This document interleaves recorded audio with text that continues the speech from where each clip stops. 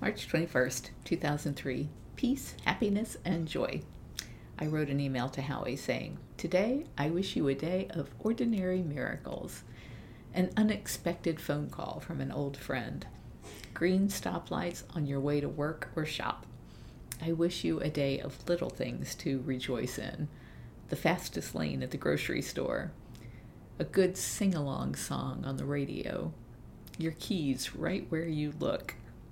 I wish you a day of happiness and perfection, little bite-sized pieces of perfection that give you the funny feeling that the Lord is smiling on you, holding you so gently because you are someone special and rare.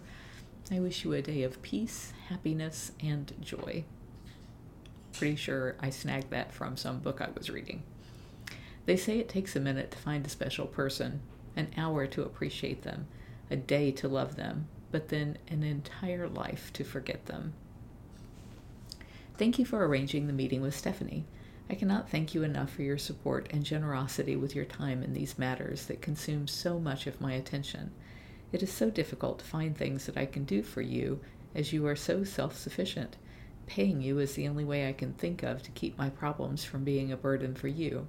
When I am singing the blues about not being able to afford to pay help at Wildlife on Easy Street, I am speaking only of that entity's ability to fund the growth.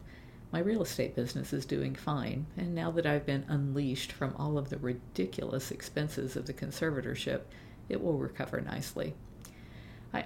It's always easier the second time around, and because you've learned from mistakes. Please keep track of the time you spend on my behalf, and we can argue later about how I can repay you. Would you recommend that we bring Stephanie? I have no idea where we were going.